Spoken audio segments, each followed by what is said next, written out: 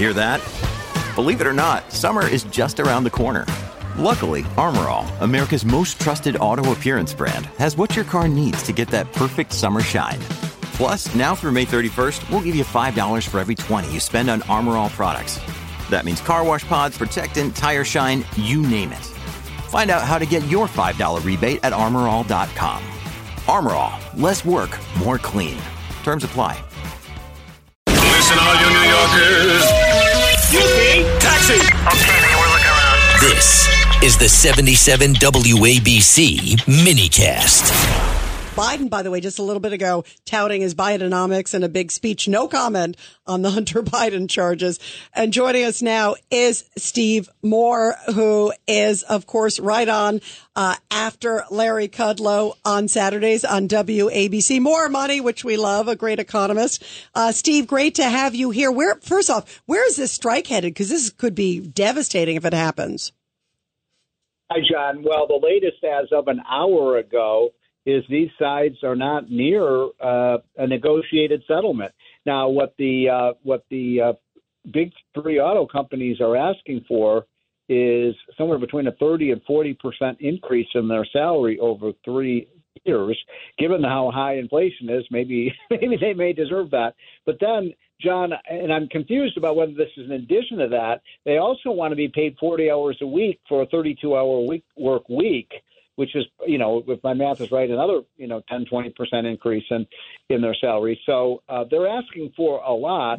On the other hand, Rita, workers have gotten screwed by Bidenomics, where most union workers over the last couple of years have lost money due to inflation. Yeah, and it just came out the other day that for 3 years in a row, Americans, their salaries have gone down. It's like across the board. Let me ask you one question. It's Ford was reporting how much money they were losing on electric vehicles.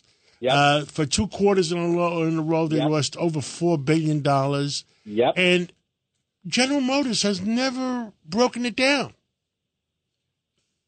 Well, good point, John. And incidentally, the federal government is providing subsidies to these companies so I don't know if that loss number that you just cited includes the money that they're getting from the United States government, which is crazy because what Ford did, them billions of dollars instead to of retrofit all. Yeah, what Ford did, instead of building electric vehicles, they now went to what do you call it? A hybrid vehicles. Hybrids. Yeah, hybrids are actually popular. Look, I went out for I have 160,000 miles of my car.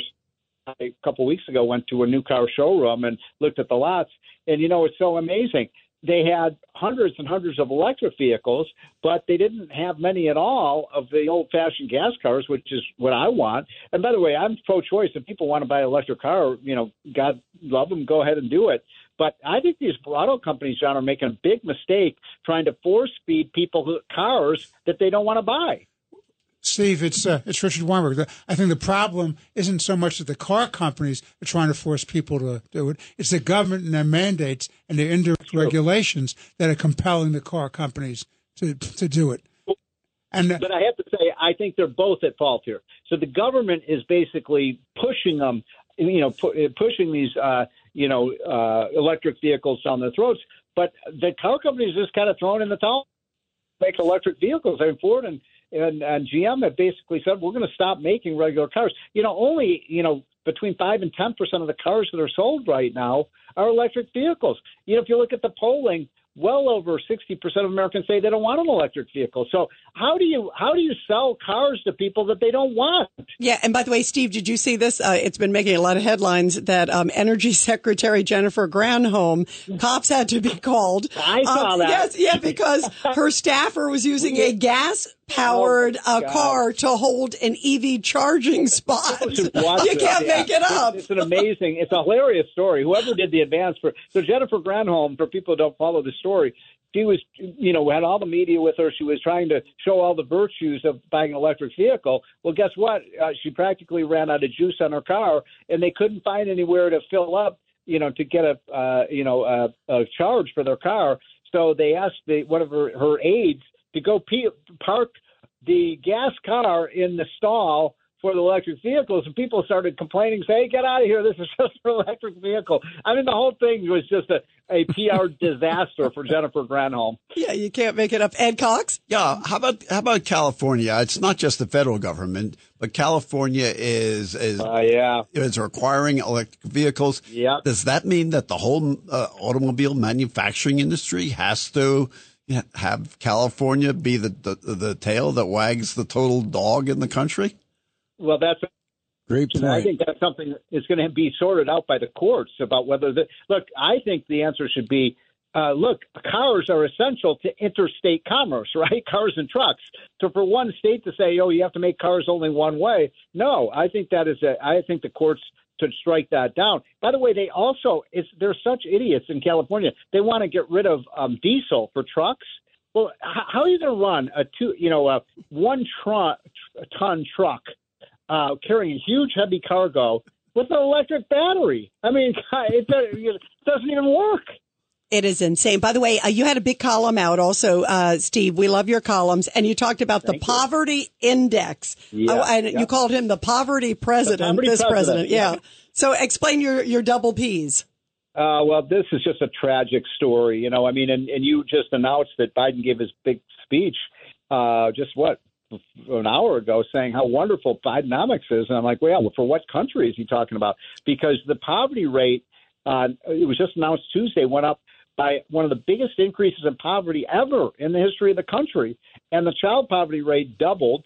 So you've got more poor people. The median income fell.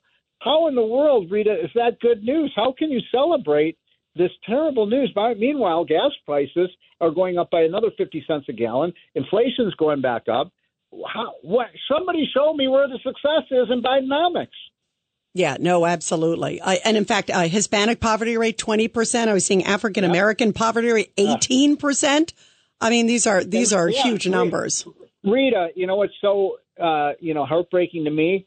In 2019, towards the tail end of Trump's presidency, we had the lowest poverty rate ever recorded in American history, and the lowest poverty rate for Black Americans, Hispanic Americans, women, any other group you want to look at. We lowered the poverty rate, and now it's going straight up. Yeah, really sad for everybody. Well, Steve Moore, we love you. Keep us posted also on the UAW strike too, and everything, because that deadline. Hour thing, yeah. I hope they don't go on strike, but boy, they're far apart right now. Yeah, absolutely. More money, everybody, on Saturdays, of course, on WABC. We love you, Steve. Thank you. Okay, Thank you, guys. Steve. Have a great time. Bye.